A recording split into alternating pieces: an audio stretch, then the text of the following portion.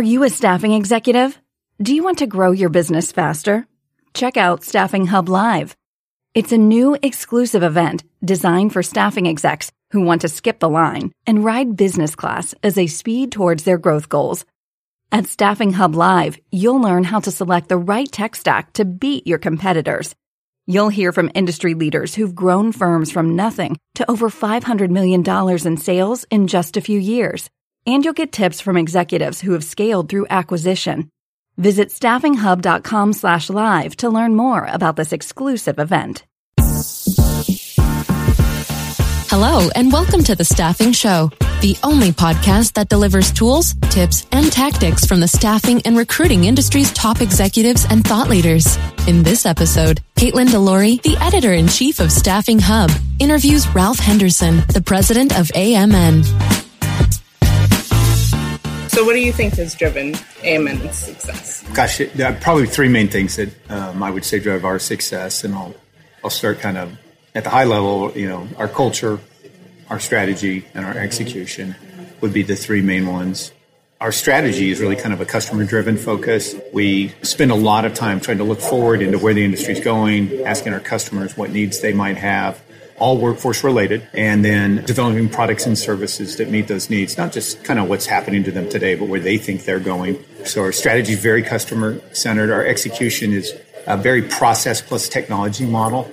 We're a Lean Six Sigma company, and we're believers in, finding the waste and, doing things as efficiently as possible, but also just that experience and how that comes across is in a way that you would want to do business with somebody. Just like when they probably click on your website, you want them to have a look and feel that is familiar, right? So we try to do that in business, which is a little unique. So our execution is driven a lot, though, by our team members, which make up our culture. It's a really, really cool company. And I've worked for some good ones. I started my career at American Express, and then I went from there to Spherion, which is a great company as well. But I've really kind of found AMN to be unique to the industry as well. But it's a unique company, among all Fortune companies, with a lot of employees who stay a long time. People move around the organization. There's lots of different career opportunities for them. People are very customer-centered. The work we do has purpose. It feels good to find a doctor for that rural town that needs one, and a nurse that can deliver babies. The work itself has that element to it. And then kind of bundling that all up is, I think, how we all interact with each other. It's unique. It's very collaborative. There's a teamwork. People, get a voice. If you have a suggestion or an innovation, we look at it. You're not a number. We may be a big company, but in many ways, it seems like a bunch of people sitting around, in a conference room by themselves, with a small group. Somehow we've been able to preserve that at 3,000 employees, being the size we are. It's, I think, one of the things that makes us special. So, how do you think you've preserved that? Because that seems like a huge challenge at that level. Yeah, I would give a lot of credit for that to Susan, our CEO, and Julie Fletcher, who's our Chief Human Resource Officer. They're able to find those bright spots about our organization and then expand on them. So, like Julie's thing is she calls it that one unique thing. So every employee has kind of one special circumstance that they need their employer to be flexible with. For me, it was being home in time to coach my son's soccer team. For somebody else, it might be, I want to have a flexible start time in the morning. Or for somebody else, it might be, I'm going to work remote one day a month. So whatever it is. And she says, we enable that.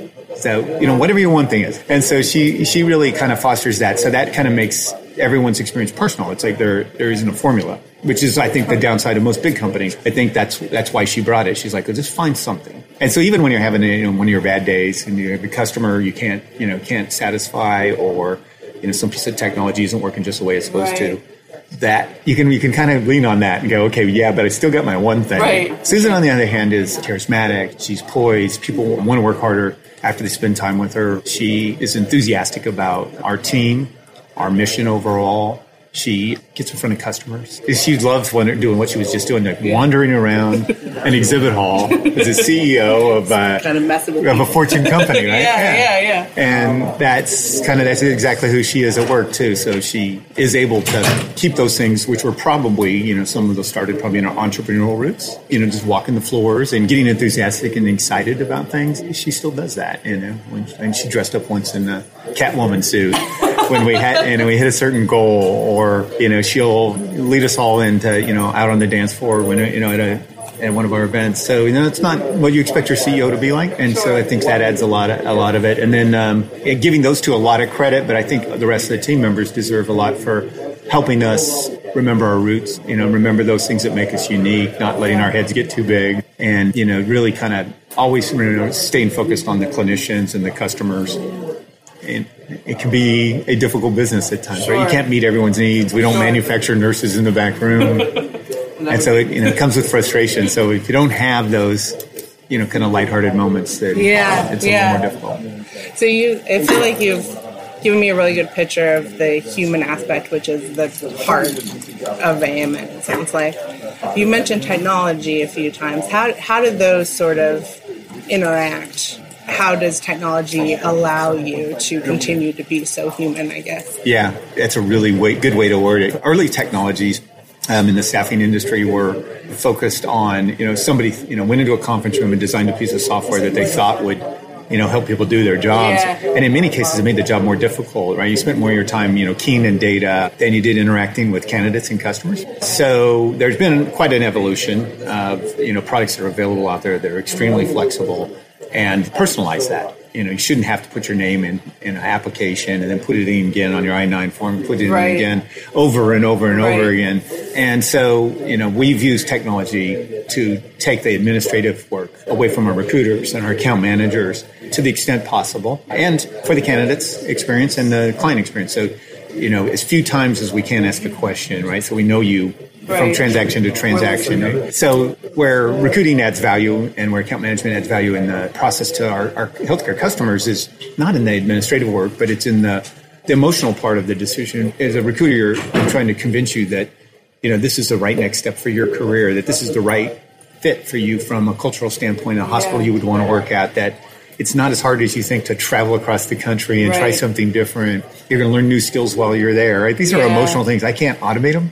I don't want to. So, same thing with the account manager. Is that the right candidate for me? Do they fit our environment? Do they have the skills they need to do the job? Will they be on time? Will they show up? Will they be a distraction to the unit? So when you let them do that part of their job where they add the most value by taking away the other parts with technology, I think you create a better environment. So they can do more and they can earn more because they focus on that central part of that transaction. I hate to call it a transaction because it's a career decision, but in some ways it's a transaction from a technology standpoint. This episode of The Staffing Show is brought to you by TextUs. You might remember TextUs for their conversational text messaging software that helps recruiters communicate faster with candidates. Since launching 4 years ago, TextUs has become the largest provider of text messaging to the staffing industry. In fact, over 500 staffing firms choose TextUs, more than any other texting software on the market. Why are they so popular? Because the talent shortage is not going away anytime soon.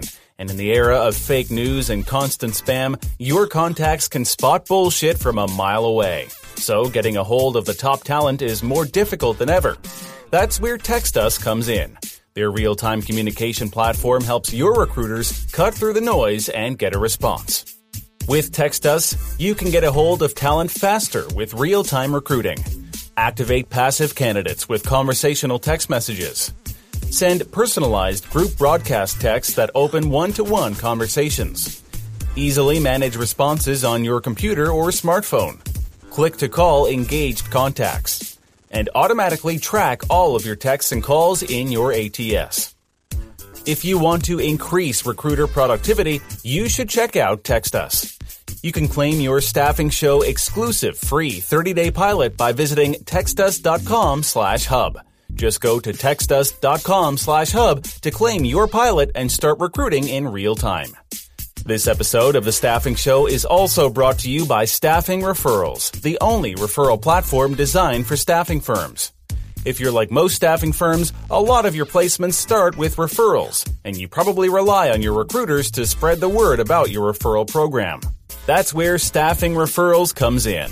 Their referral platform helps you capture up to 40% more referrals from your talent pool by transforming candidates and contractors into brand ambassadors. Why do staffing firms love staffing referrals? You can automatically track and manage your referral program. You get a referral program like the ones used by Lyft, Uber, and Airbnb. Your recruiters will get more referral leads than ever before. And you'll spend less time tracking and managing your referral program and more time placing candidates.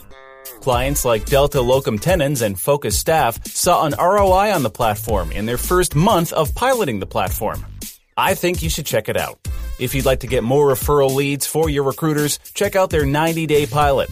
They're giving Staffing Show listeners $500 off their first 90 days. To claim your $500 discount, visit staffingreferrals.com/hub. I think you'll love it. And you've seen technology and the entire industry change over the past decade or so, and it seems to be speeding up a lot, especially in terms of tech, but I think also in terms of the understanding of that human interaction at the center of everything. How do you, if you're going to put your fortune teller hat on, how do you anticipate the industry changing in the next 2 to 5 years?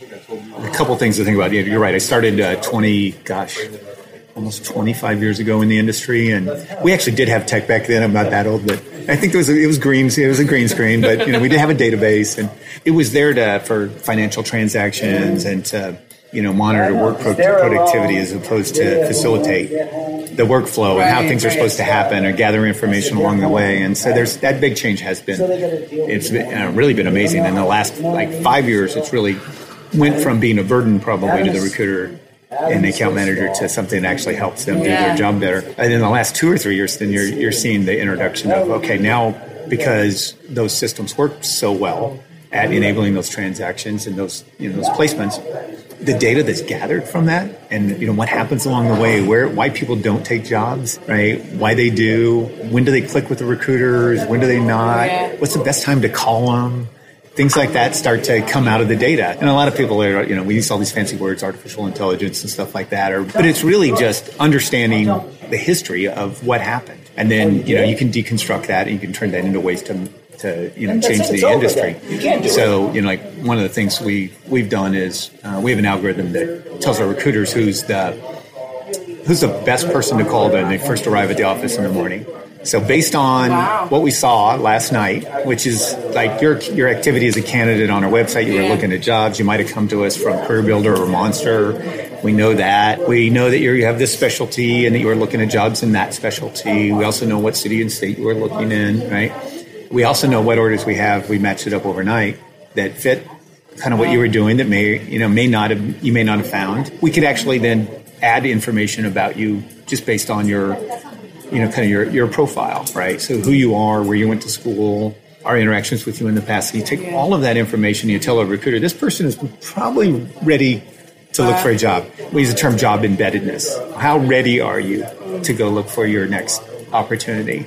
And, we're all everybody, they fill out the survey, they always say, 30% of people could leave their job at any moment. Right? But that's because we're all constantly looking for this or something better. But if I could tell you that when they're really ready, right, the closer they are to the something better, that's what we're able to do. So we tell our recruiters, this is a person who's really has spent enough time, and so we curate for them. And so then when they make the call, they're talking to somebody who's highly interested. And instead of calling through big databases, calling people who don't really want to hear from you, who just wanted to look at jobs and, may have a passive interest at this point. So we can move them along, right? We can watch what they've done. We can take more information. And this just wasn't even available 3 years ago. Sure. So information like that. This, on the same hand, we use technology to help identify, what are the opportunities that, that's from the candidate perspective first, but then what are the job opportunities, the best ones, for our recruiters to work on? And that's the client who interviews the fastest and has the least friction in their onboarding and hiring process. And they're really looking, right, to make a move. And so when you put those two things together, then you end up with a very powerful combination, which has led to our growth. How do you think that will change the way recruiting teams work? How do you think it will change, industry-wide, You look at the industry that I do think of those people who interact with the clients and candidates, kind of the heart and soul of the business. And we used to have to surround them with, 5 or 6 other people. So some of those roles may not exist. I know that's everybody's big fear. I don't believe that, again, like that, back to that emotional part will go away. But I do think that there will be some task-oriented things, administrative things that, are not necessary parts of the equation and not really value added. So I think that change will mean that, recruiting organizations will probably look smaller in the future by a headcount standpoint. Recruiters actually may be more productive. They may be able to manage more requisitions, more candidates than they have in the past. We are seeing that. Clients will have more data to make their decisions as well. And so I think they'll make better decisions and faster decisions. And the data will get presented to them in such a way that they can do that. So today comes in kind of random. Here's a CV. Here's an app. Sure. Here's a skills checklist. Yeah. Here's their background check. Here's their drug screening. Yeah. It would be nice to have kind of a more holistic picture. And I think whenever that happens, when our industry pulls that together, I think our clients will be more satisfied. And there's times when the clients look at staffing as a necessary evil, it's been referred to, or something that is a sign that their internal recruitment department failed or whatever. And I don't want them to see us like that. I want them to see them as somebody who's curating talent for them in ways that they wouldn't do it themselves or can't do it themselves. The other thing that's changing a lot is there's a time early in my career when you were a temp only because you couldn't get a full-time job, right? Yeah. And the industry was industrial and clerical primarily, and that world has changed, right? Now, having freedom to work where I want to work and the days I want to work and the shifts I want to work, that empowers people. And so people were feeling like that should be populated, in greater amounts. Sometimes you get jealous of people that have that kind of job flexibility. Oh, they get to work from home and they get to set their own hours. And so that's coming at us fast and furious. And so how does that fit into, some of the environments where we staff, and how do we take our clients and move them? If you're dead set on the 40-hour work week, 8 to 5, you're going to be less attractive to a workforce that wants to work 8 to 5 some days, but want to work from home on Fridays. And I probably want to work straight through lunch and go home at 4 on Wednesday. And I want to come in late so I can take my daughter to swim practice on Tuesday. I think that change will force all of us into more sophisticated tools for identifying ways to schedule candidates, right? Optimizing the workforce, right? Not just based on the client's needs, which is the way it's always been done. The employer's needs, we need people to work these hours, and so that's what everybody works. Right. Instead it'll be you'll be able to plug and play a little bit differently. Maybe 2 people can share a job easier, or you could fill a single job with 5 different doctors, right? It's an emergency room and they all have the same skills, and let's use 5 doctors to fill that. So then there's 5 part-time doctors that get what they wanted rather than maybe dropping out of the workforce, and so they stay active. So I think there'll be technological advances though to help us get there.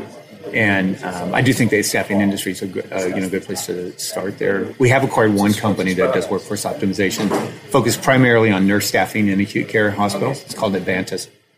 And they have a technology that helps hospitals predict their needs. So it looks at patient data, right, census data, seasonal patterns in the weather, whether or not the local football game, is home game or not. Emergency room visits go up whenever there's a home game. So things like that. And then it takes that model and combines all of that and says, okay, here's how you should staff. Here's how much your work should be core.